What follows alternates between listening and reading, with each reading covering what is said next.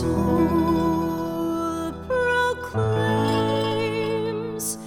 the greatness of the Lord, and my spirit exalts in God my Savior,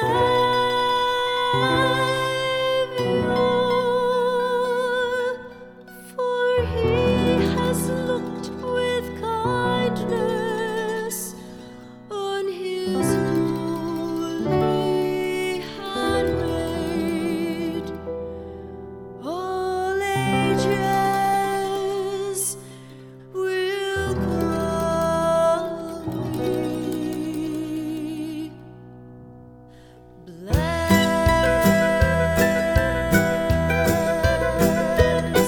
My soul proclaims the greatness of the Lord, and my spirit exalts in God my Savior, for he has looked with kindness on his lowly handmaid. All ages will call me blessed. Welcome to Magnificat Proclaims, presented to you by Magnificat, a ministry to Catholic women. Whether this is your first time you've listened to our program, or you have been with us many times before, we are delighted that you have joined us. I'm Donna Ross, your host for today's program. We pray that today may be a special day in your life as you experience through the personal testimony of our featured guest the presence of Jesus Christ among us. He is alive and well. It's my pleasure to introduce to you today Father Raymond Skonieczny. Father served in the United States Navy. In 1952, he entered a Trappist monastery in Ogden, Utah, and was ordained to the priesthood on December 23, 1961. Father Ray completed postgraduate studies for degrees in theology and biblical studies in Rome. After serving many years in parish life, he retired at St. John Neumann in Irvine. He exemplifies the beauty of the priesthood through humility, true agape love, and tireless service to Christ's Church. Once again, it is an honor to introduce our speaker, Father Raymond Skonieczny. Well, I'm glad to be here. I've known Michelle for quite a number of years now. In a few days, I'm going to be 81 years of age. You know, you're supposed to give a personal testimony. Well, where do I start? Go from 0 to 10, 10 to 20, 20 to 30, 30 to 40. By the time I get to 70 to 80, I'm quite sure you'd all be asleep and put your hair on the floor. So what I'm going to do is just go over certain incidents in my life, certain periods in my life that, as I look back upon them, I think about everything in my life, as I think all of you should, you realize nothing happens by chance. You are who you are. There's a divine providence that guides and directs and helps us in all our lives. So the first segment I'm going to deal with is where I was born. Something about my family. You know, I was born in a small coal mining town in Pennsylvania in the year 1929. That's a long time ago. And on May the 11th, of all places. Sometimes it's in harmony with Mother's Day.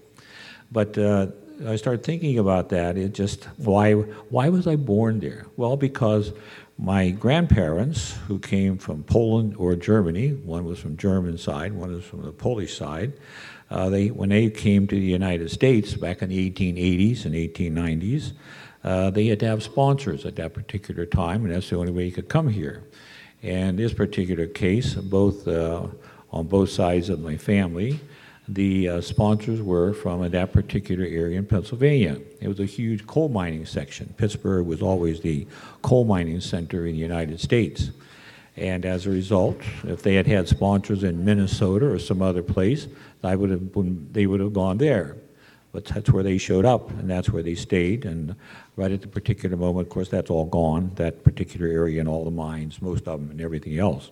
But that's where they were, and that's where my parents were born, in that particular south of Pittsburgh, about 30 miles, a place called Connellsville, in that area around there. And that's where ultimately I was born. You know, when I started thinking about that, you know, I was growing up. I better look at my watch because I might be too long up here. When I was growing up, say 1938, 37, my grandfather, I went to a public school right close to their home, about 100 yards away. he could listen in shortwave radio to Hitler speak on the radio. And I always remember him telling his sons, he said, that man is a terrible man. He's going to cause a great amount of harm. He has a lot of charism to what he says, how he says it. And he's going to cause great harm. Well, I didn't realize what they're really talking about. But 1939 rolled around, or 1938, and he went into Czechoslovakia, and we started Poland in September 1st, 1939, and we started the Second World War. The Zimmerman family, that's on my mother's side, they had 6 sons and six girls. All of the sons went to war. One of them was killed in New Guinea, and one fought in all the wars in the Pacific Ocean. He managed to survive. Another was a tank commander in Fort Knox, and all of them were in the war one place or another. But so I remember all that. I remember as a youth peddling papers. I was in the early years of high school I remember this one newspaper had all across the front of it, it said, what did it say? 45 B-17 planes were shot down going to Trieste. And every B-17 plane had 10 men in it. And I was thinking to myself, I was peddling these papers, that's 450 men that woke up and went to war and were killed over Germany. And that was just a common event at that time, but it was something really stuck in my mind. And so that was a part of my growing up process in my life. Fortunately, I was too young to get into that war, and my dad was too old to get into it. He did go down to the military, what do they call, where they wanted to sign up people for the Army. I think he drank a little bit too much that evening, and he went down to sign up. But they found out that he had about 6 children at that particular time, and the guy who was going to sign him up, he found out, he said, get out of here. He said, you just want the United States government to take care of your family. So that ended that. But it was, so I think of that particular period of my life, growing up, going to high school at that time, graduated in 1946 from the high school that was there. And during those years, my family had 9 children, although the final baby died after about 6 months, so there were 8 children. And one thing I always remember is how I passed on a coal mine one time, and I saw these men coming out of the mines, and with the faces as black can be from the coal dust. And in fact, my dad worked there in the mines, and I never saw him that way, but right next to him was my godfather. Well, my godfather was killed in the mines right next to him. So you always were, in those coal mines, we just had a coal mining incident in West Virginia, you always had a kind of a fear if you ever heard when you heard this whistle blow. If you heard the whistle blow, something was happening in the mine. And the wives and everybody else would head for the coal mine. What's going on, what's happened, who was being killed or what has happened there. Because it was a very dangerous place to work. However, he was transferred into the pumping room and took care of the pumps after a while. And then finally they moved, it's been about 50 years after the war, when things shut down, they moved here to California. So, but at the meantime, when I was graduated from school in 1946, then I went off to the Navy myself. One thing I will say, because at that particular time, once I left, I was 17 years old and about 1 month right out of high school. And I remember my mom telling me, Ray, when she bid me goodbye, crying tears, and I was leaving, and telling me, so soon, Ray, so soon. You're leaving so soon. And I did. Because as a youth, you want to go out. You don't want to stay. There's nothing there. You want to go out. You want to see things and do things. But one thing I always say, just to mention my family, about one of the things I received from the family, my mother and my father, were, first of all, my mom was a religious person. We said the rosary very often, practically every night, made sure that we kids were all dressed up for Sunday to go to church, and that we would go to church. I became an altar server. So I was part of the church in that sense. My mother worked in the church, especially when they had strawberry festivals or things of that nature, and she also took care and cleaned the church every week. So the church was for me a reality in my life. My dad, I think my dad was more there by more the influence of his wife than himself. But ultimately he would become very, very active in the church. But at that particular time, I would say the influence of my life came from my mother, and one of the primary influences in my life regards religion was she had a great love for Mary. So I think that where my love for Mary arose from that.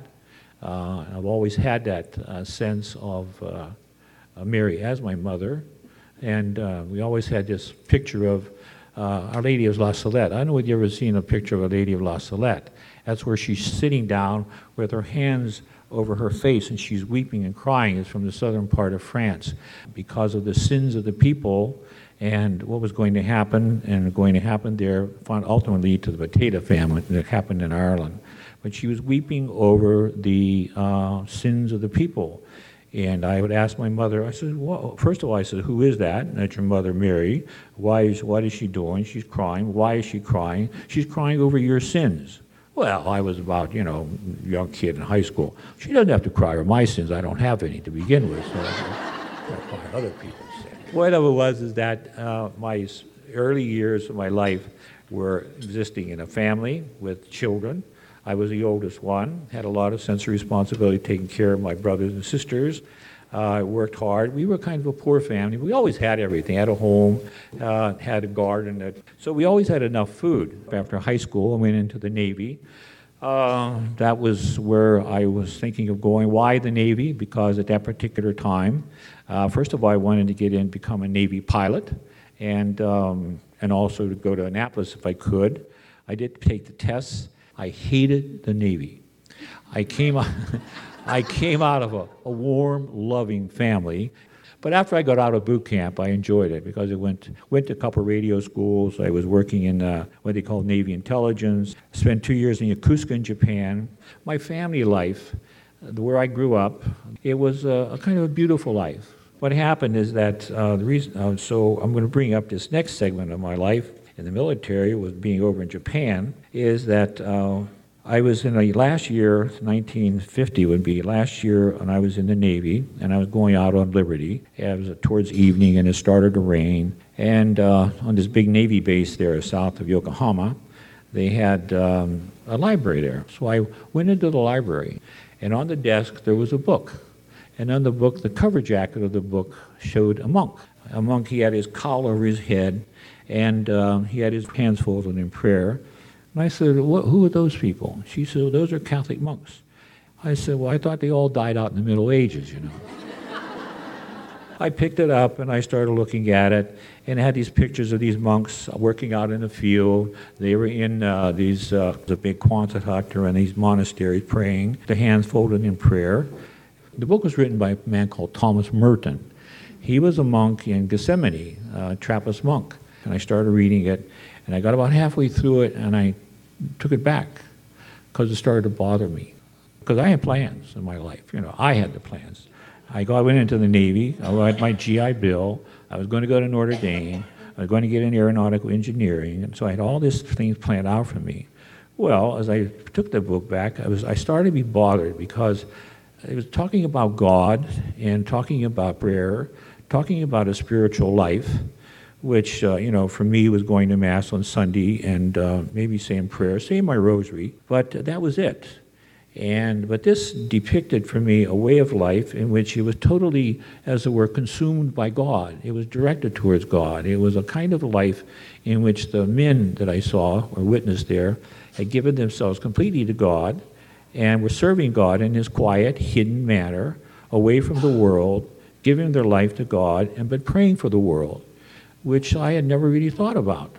So what would happen is I would go up on the top of these barracks. I'm looking out at the sky, looking at the stars, and asking myself, what am I going to do with my life? I'm getting to the end of my tour of duty here. Should I re-enlist? Do I really want to go to Notre Dame? Yes, I did. Well, what is all this about God and the monastery? Who am I and where am I going? What is it all about? Well, something triggered me off also. It was Christmas Eve, and I was going to Mass over there in Japan. And some chief petty officers, about 4 of them, I heard as I was going to Mass what happened was a lot of great consternation.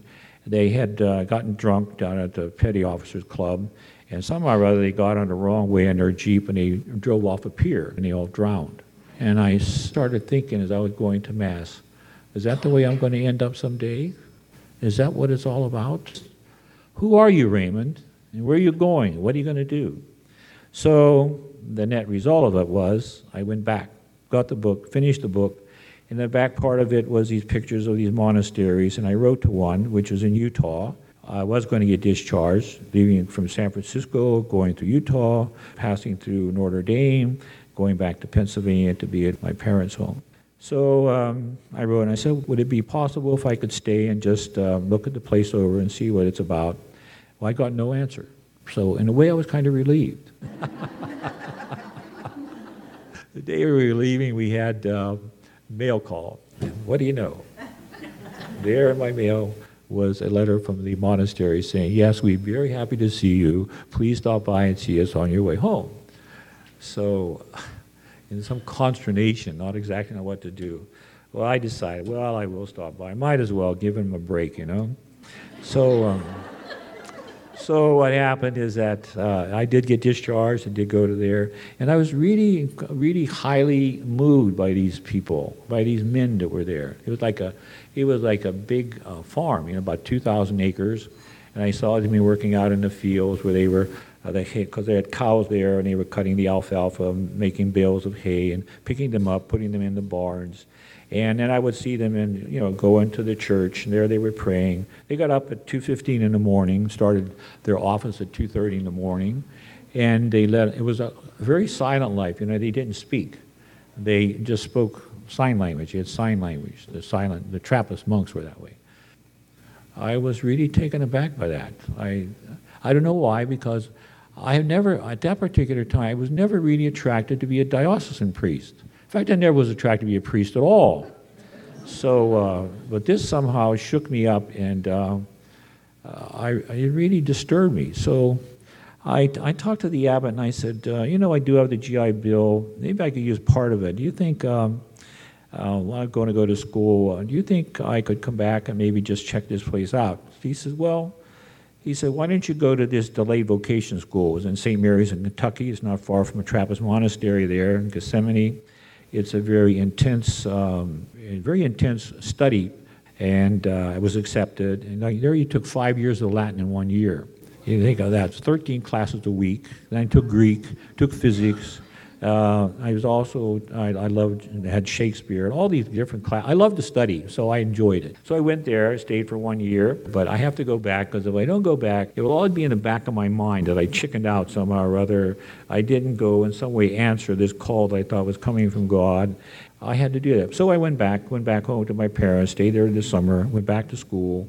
At the end of that school year, I decided, I called up the Abbey and told them I was coming that fall.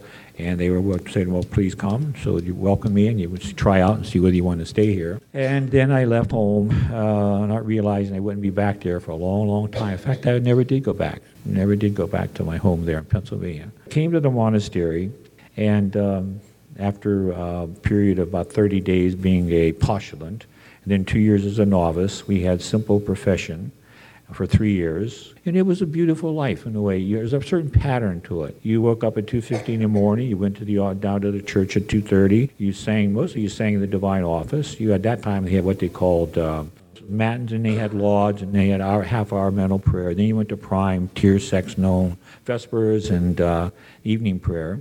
So you had 7 times a day at least you were in church praying, and in between times for about 2 hours in the morning and 2 hours in the afternoon you were out in the field working. Well, since I was a student there, I took philosophy. We had philosophy for 3 years. Then I had 4 years of theology while I was there. We would at least study in the morning and then go out and work on the farm there in the afternoon, which I was young and I didn't mind the work. Probably if I had a nickel for every bale of hay I picked up and put on a wagon, I'd be a millionaire today. Well, what happened then? What happened was that Rome sent a letter to all the monasteries, and it went out to the church that anyone who was going to be teaching students who were ultimately going to be ordained had to have official license to teach. They had to have credentials to teach. So the abbot decided he was going to send about 4 or 5 of us off to Rome. And we could choose. I could have gone. So I was one of those chosen. I could have gone to the École Biblique, which was in Jerusalem. I could have gone to Louvain, or I could have gone to Rome. Well, this is 1962, going to be 1961, And 1962 to 1965 was the Vatican Council. So I decided to go to Rome, which was an incredible thing for me. I had never thought I'd even be out of that monastery. The only time I left that monastery was because we were building a barn, and I had got my finger caught in a grinder that we were working on bolts and stuff, so I had to go down to the hospital and get it fixed up. But so we went off to the monastery, off to Rome, which was very exciting, and I really loved it. So we went for a year in what they call the Angelicum, and we all had already all these studies, so this was just kind of very intense, going through the whole period of philosophy, and then you took your exams, and you got a licentiate in that, so it's kind of between a master's and a doctorate. And then I went to the Biblicum for 2 years, but I was a little older than all those other guys, and Biblicum was very hard, because some of these kids, they were like, 21, 22, I was already close to 30. Actually, it was even more than that. I was like 36 or 37. And I remember telling this one professor, we were studying Hebrew, I said, this is a terrible language. There's nothing you can hang on to. If you knew Latin, you could go into French, you can go into Italian, you can go into Spanish, because the words are so similar. The English language, 50% of it comes from Latin. 50% of our words come from the Latin, the base of the Latin language. But this was during the Vatican Council. And what was happening in the Vatican Council? Well, we would go down to the Vatican, go down to St. Peter's, bishops, cardinals, and the Pope coming to St. Peter's. They were having the conclave there. And I, who came out of a coal mining town, I, who had been in a monastery, I, whose only real witness of the Catholic Church was my parish church in this small town. But for the first time in my life, I grasped what it was to belong to the Catholic Church. And this was incredible to see. Here we are. I used to think about all this started with Jesus telling 11 fishermen, go, teach. All that I have taught you, you go out and teach. And you baptize in the name of the Father, and of the Son, and of the Holy Spirit. And that was 2,000 years ago. And look at this. And when you study history of the church, you say, the mystery of it all is, how was it that we did not destroy the church? That we did not destroy the church. The church is beautiful. The church herself is perfect insofar as it comes from God. But we're not very perfect, We have a lot of flaws in us. There's a lot of ambition, a lot of greed, lust, there's anger, there's ambition. There's all kinds of things happen to people in the church. And that can happen to priests, can happen to bishops, can happen to cardinals. And so there's periods of time in the history of the church where the church was in a terrible shape. It's always, there's a word called semper reformanda, always in a process of reforming itself, And so it was exciting. It was mind-bending in a way. It was enriching. It was the beauty of the truth and the wonder and the awe of the Catholic Church. And talking to priests, you could speak to them at least in Latin if you didn't know their language, because they most of them knew Latin. Here they are, the bishops have sent these men to learn in Rome, to study and be the teachers in their diocese. Well, it was really, really, really wonderful. And it was exciting in the sense that a lot of things were happening, especially in the school where the Biblicum was run by the Jesuits. You hear these Jesuit professors talking. You wonder what in the world was going on, because there's all kinds of ideas floating around in the church at that time. So after I graduated, got my degrees, I went back to the monastery. And the net result of that was when I went back, my monastic peace was gone. That flow of an ordinary monastic day that had been shattered for 3 years, that quiet, contemplative life that I was leading in prayer and all that, it was very, very difficult for me to get back into that. My life was different. The experiences had become different. I think I was kind of arrogant, maybe proud, or being influenced in a certain way. And I was all wrong.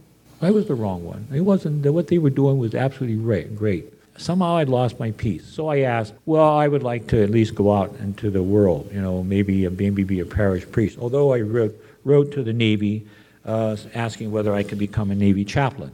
They said, fine, just go out and get some parish experience for a year and then call us, write to us again. Well, I did write, and that's when I came to the LA Diocese, because my parents lived here in Florida. And I taught for a year, and in that year I was teaching, and it was St. Anthony's in Long Beach. I was this innocent little monk, with all these girls. What do you do with these kids? They're supposed to be obedient. They weren't very obedient. Why do you shut them up?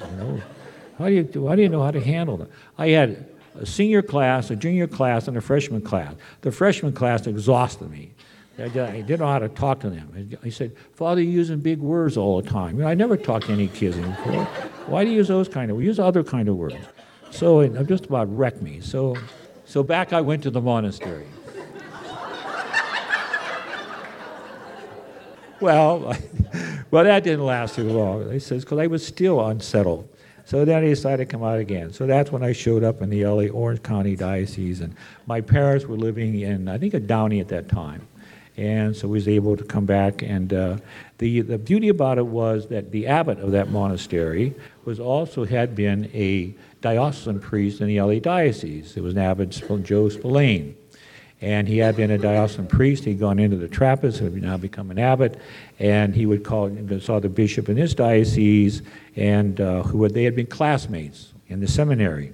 So he'd say, yeah, send him out. So I came out and started to be a priest in the Orange Diocese at that time. So that was, so I started to get involved doing parish work and doing all the things I was doing there, getting involved in different movements in every parish that you have. Like I went to a Cursillo.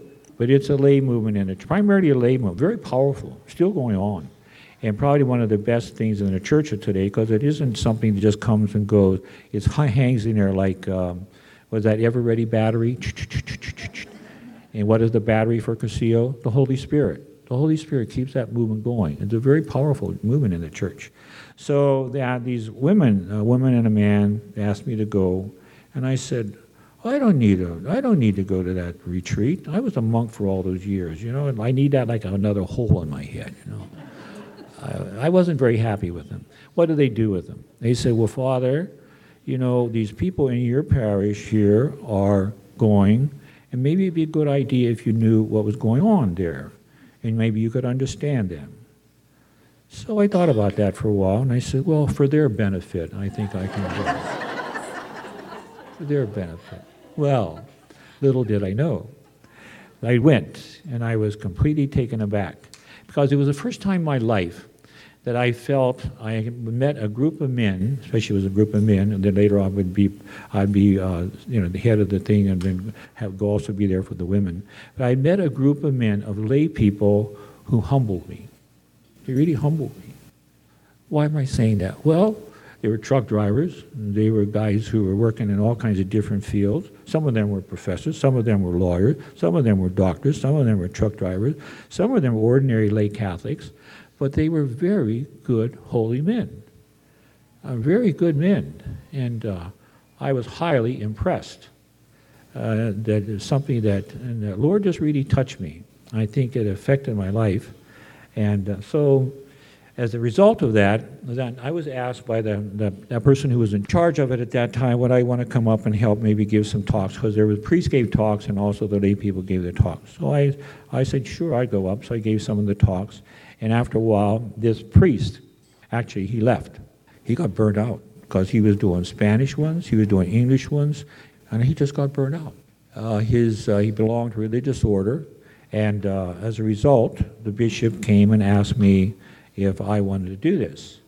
Rather reluctantly, I said I would. And so I became a head of it for about 23 and a half years. For me, anyway, it was one of the most formative years of, I would say, Catholic spirituality, in the sense that it wasn't, as it were, zeroed in on my priesthood as priesthood, although that was always there and always being regenerated and made stronger by doing this for the lay people. But it was something that gave me a great appreciation for the layperson, a sense of humility at times, listening to these men talk and all the suffering they had to undergo. And I became great friends with them, because at the end of it, you had, we used to group. I'm still grouping after 25 years with a group of men once a week, every Thursday, 6 or 7 of us. And right now, I'm calling us a geriatric club. But you get to know them, their wives and their children and everything. And it is like a, because you talk about your spiritual life, you talk about what you're doing for God, what you're reading, how you're trying to improve in your spiritual life. And it's like you're in a certain sense becoming responsible to these men, and they're becoming responsible to you to live their Catholic faith, Well, in the meantime, when I was doing that, in 1992, I met a woman, her name was Billy Walters, and she said to me, I don't know how I met her, probably through confession or something, that she said she had heard about this Magnificat movement. I said, well, I don't know what that, I never heard of it. She said, well, something's coming out of New Orleans. It's where it's a movement dedicated for women to help women. It's based upon the spirituality of Mary visiting her cousin Elizabeth. And in this particular case, you have 2 pregnant women, which is, and one helping the other. One is the Mother of God. One has John the Baptist in her womb. And they're trying to develop, it comes out of New Orleans, trying to develop a movement in the church that would be a very strong movement for women. And I said, well, that sounds like a good idea. I had 5 sisters, and I felt that one of the things lacking in the church was a kind of what I felt was a strong woman movement. And this was both Marian, but it was also charismatic. It was a very strong Marian movement, and it also was charismatic. In the process, I had also met Kathleen there. She was in the Less Than That clinic, helping out this clinic for poor people. And I was on the board for a while, along with her. And on that board, they were affirming each other. And I was sitting there as a Catholic priest wondering, I don't know whether I should be here. This is rather strange. So, these were bankers and everything else, so I didn't know exactly how to handle that. But anyway, so I met her, I was on a tour with her in Lourdes. We met in Lourdes, and there, after we came out of Lourdes, she asked me one time whether I would be her spiritual director. And I said, well, okay. I said, all right. I said, what we will do, I said, well, I'll tell you what we'll do. We'll go to, what is it? What is one of these places? What is one of these fast food places, Spires or McDonald's? We'll go to McDonald's and I'll hear your spirit. We'll have spiritual direction here and we can have lunch at the same time. Well, it didn't work out that way. So I did become her spiritual director, and in the process, I asked her whether she would become part of this team, and she has, and it has been a very wonderful thing, both for her and also for Magnificat. But so I was involved in that, also involved in Magnificat, which is where I am now, and in the process of being in Magnificat, it was with this charismatic aspect to it. Gradually, one way or another, I somehow or other, I was able to develop this speaking in tongues, as they call it. I was never much for what they call being slain in the spirit. I always wondered what happened to those poor people. I remember I was in where was I? I think it was I forget what church that I was in. The first time I was there, and he told me that, these people here, I was there for like a healing mass, and it was a charismatic mass. And he said, Father, and then you can pray over these people, and don't worry if they start to fall. I said, well, why would they want to do that? And so she said, well, they will. We'll have people catching them. Okay. So one woman came up, the very first one, and prayed over her, and down she went.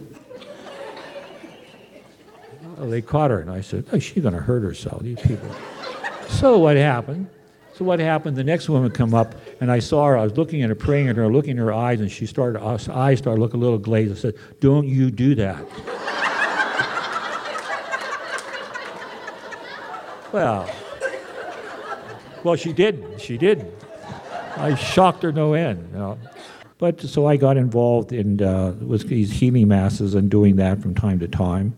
And also I was went to Intercessors of the Lamb over in Omaha, and where they have after their different parts of the conference, they would have mass and people praying over people, so that would occur. So it is something that is going on in the church, and Magnificat has become a very important part of I retired from Cursillo.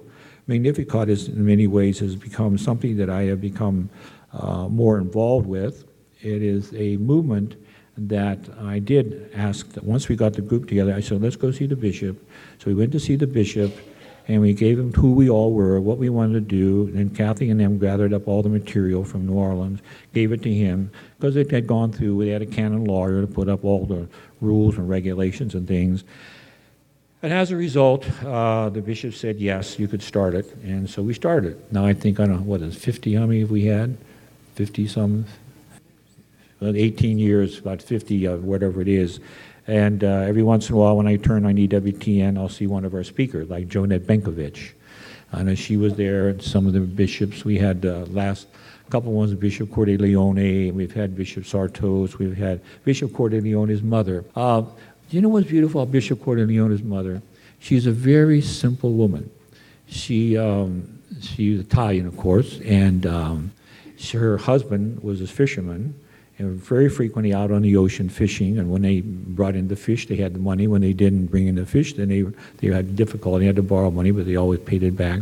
But she lived a very Catholic life, and very simple, very authentic, very real. You know, nothing, you might say, flashy or nothing extraordinary, but a very, what I consider, almost like my mother, I think, who lives a kind of hidden Catholic life, where there's a great love for Mary, there's a love for our Lord, they love the rosary, they go to the sacraments, they take care of their children, they're responsible for their children, they have raised children who have, in most respects, have followed them, and they have influenced them, they have touched their husbands, and to my way of thinking, they're the kind of the heart of the church. You know, there is, since I've had 5 sisters, I've always been affected by, I might say, the women around me in a way.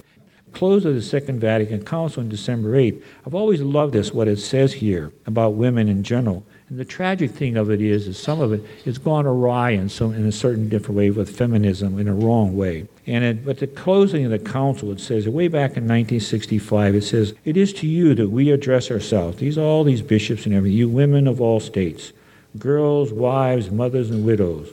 To you also consecrated virgins and women living alone. You constitute half of the immense human family. He said, as you know, the church is proud to have glorified and liberated women. And who's the most glorified and liberated woman we know? It's our Blessed Mother.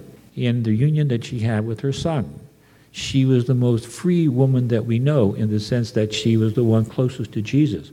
And the closer you are to the Lord, the freer you are, because you're entering into that dynamic life and union with God. God is infinitely free. And those who belong to God, and the deeper they are with God, live a freedom in the surrender of their will to God. That is the freedom that God gives to them. And they are a slave to no one or nothing. They live in the freedom of their union with Christ. They live in the freedom of love, because that's what it's all about. Anyway, it says the church is proud to have glorified and liberated woman. And in the course of the centuries, in diversity of characters, to have brought into relief her basic equality with man. That's in spite of, you might say, the cultural situation that exists in different countries. Because in some countries, obviously, there's always been the dominance of the male. But because of Christ, because of this woman, because of her relationship with Jesus, I can say I think this is true of every man, and I can say this of myself, that Mary has always been the one who has in some way formed in me a respect for woman. A respect for woman. Why? Because she is woman, the most beautiful woman. And that's beautiful, not merely in the sense of a physical sense, but in the spiritual sense, in the moral sense, that she, in union with God, who's infinitely beautiful, is an infinitely beautiful woman within herself as a person. And in fact, I've always said this about all those visionaries, all the saints who have ever in any way had any kind of vision of Mary, their common refrain is what? She is so beautiful. She is so beautiful. The radiance of a soul in grace. In fact, the saints will say this. If we could see our souls in grace, we would probably want to bow down. But God will not allow us to see that. Only someday we will see it. It's like Jesus in the Transfiguration, where on that radiantly beautiful Lord, on that mountain there, they in wonder and awe, down they went. Well, so someday, hopefully, we will have that radiance and beauty of ourselves, which she has, already, always had, from the very first moment of her conception. She knew no sin. She was always in total union with God. But he says here, her equality with man. So there is a basic, fundamental oneness of equality in our oneness with Christ and in Christ. We go into all kind of biblical phrases for that, but we won't. But it says, but the hour is coming, in fact has come, when the vocation of woman is being achieved in its fullness, the hour in which woman acquires in the world an influence and effect and a power never hitherto achieved. That is why at this moment when the human race is undergoing so deep a transformation, women impregnated with the spirit of the gospel, that's the fundamental key point, impregnated with the spirit of the gospel. That is the good news, and the good news is what? You are a child of God. Jesus has redeemed you. You are loved by God, created by God, and you're destined for eternal life with a beauty and a joy you cannot even comprehend. So impregnated with that spirit, they can do much to aid mankind in not falling. Women, you who know how to make truth sweet, tender, and accessible, make it your task to bring the spirit of this counsel into institutions, schools, homes, and daily life. Women of the entire universe, whether Christian or non-believing, you to whom life is entrusted at this grave moment in history, it is for you to save the peace of the world. Just think what's on your shoulders. On your shoulders. And the beauty, what is the beauty of Magnificat? We just read it to you. It brings out a dignity and a value and a purpose and a destiny that belongs to you. And no one can take it away. I don't care who, as it were, will put you down, who may try to dominate you, who may try to control you. You cannot and should not allow that freedom you have in Christ to ever be destroyed. It does not mean you do not love. You love, but you love with His love, in His love, and by His love, with the purity of that love that will not die. I want to simply say that you who come to Magnificat, I would hope you always come, you pick up the spirit of Magnificat, about the dignity and value you have as a woman, and you touch other women in your life. You know, this is not meant to be something you, as it were, imbibe, you have within your heart and mind and soul, that you keep within yourself. You should try to give it away. You lift up other women. You help other women to know the dignity that they possess. You teach them to open their hearts to God. Teach them to love God. Teach them to love our Blessed Mother. In conclusion, I am just going to read, this is a letter that Kathleen has written for Magnificat that's going to be sent to all the cardinals and bishops throughout the world.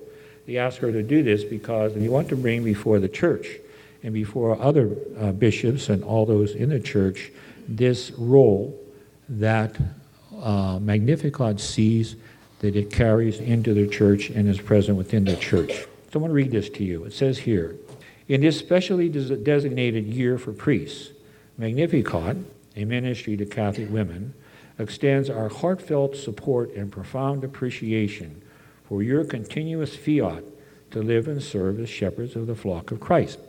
In other words, you as women are expressing you're totally one and with the role that they play within the church that Christ has given to them.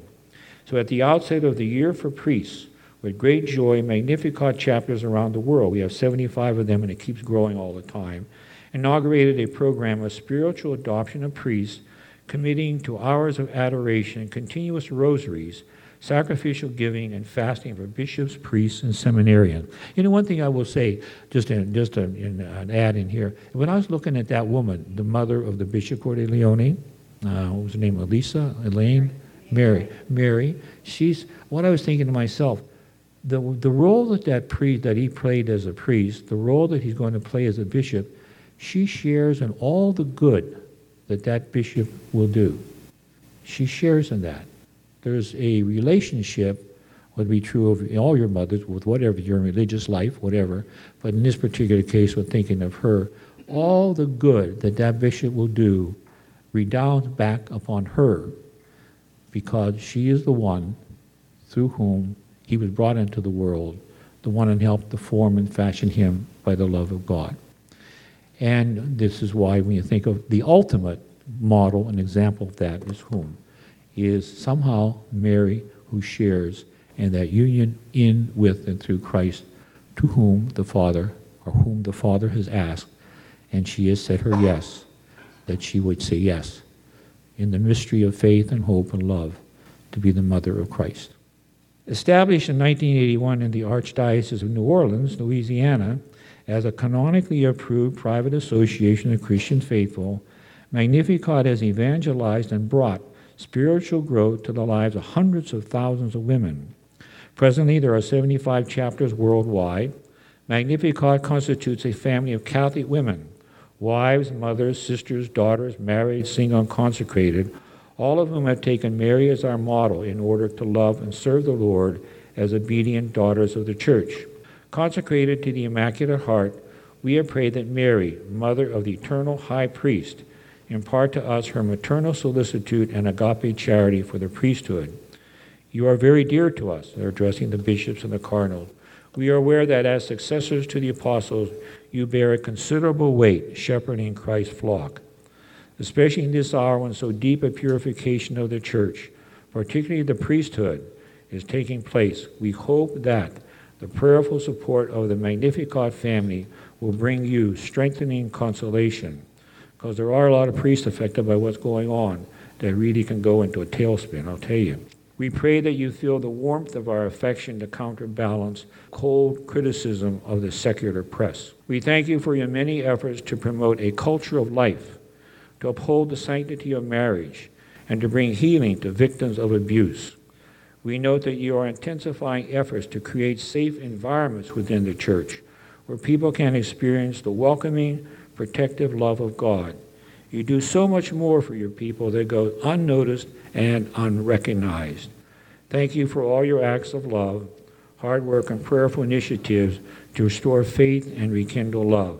The Magnificat Handbook includes a quote from the solemn closing of the Second Vatican Council on December 8, 1965. The Council stated, "At this moment, when the human race is undergoing so deep a transformation, women impregnated with the spirit of the gospel can do much to aid mankind to not falling.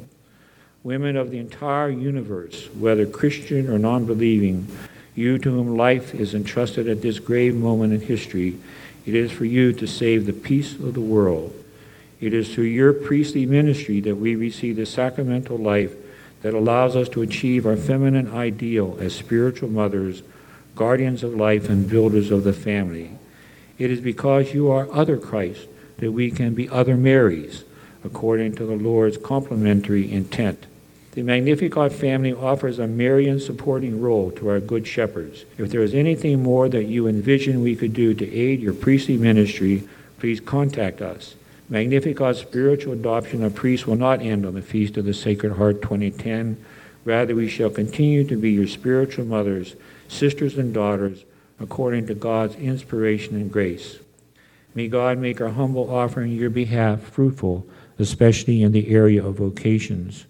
In closing, on April 4th, in his message Urbi et Orbi, Pope Benedict XVI stated, "Humanity today needs to free itself from sin, not by making superficial changes, but through a true moral and spiritual conversion." So much of humanity's moral and spiritual conversion is entrusted into your anointed hands. Like Mary, we are here to help you by serving humbly and by keeping a vigil of unceasing prayer to encourage and strengthen you to, quote, do whatever he tells you. Thank you for your continuous fiat. In the Immaculate Heart of Mary, Mother of all priests, we remain your servants, and it has here the Magnificat Central Service team with the names behind it. But so I would encourage all of you who not only come here, but to have that sense of your dignity, the sense of your value that you play in our world of today, which is very, very important, because otherwise we will just become barbarians. We will become, I think, man without woman just becomes more and more violent, cold, callous, and indifferent. And without your maternal help, without your prayers for the priests and for the bishops, they will lose that femininity or that openness and simplicity and gentleness and love that they need to be true shepherds. But when we look at Jesus holding a lamb, and we're all his lambs, they have to have that sense of image in their own minds that they themselves are gentle with the lambs of the church, with the lambs in the world. We're the light, we're the salt.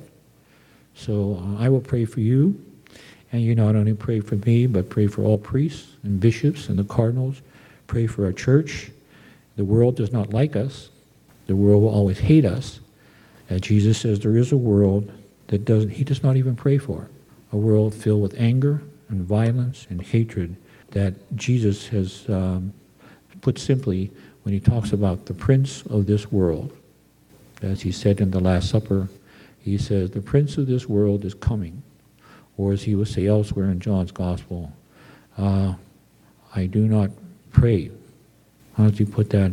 He says, the priest says, the prince of this world, who thinks that he has everything that is here, and yet it all belongs to God, who has his arrogance and pride and denial and disobedience.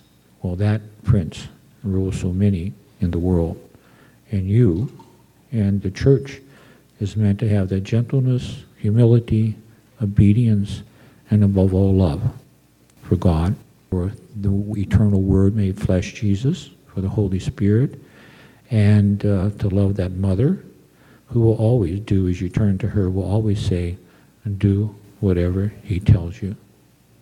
Do whatever he tells you, and you will be with him forever in his heart before the Father in the Holy Spirit.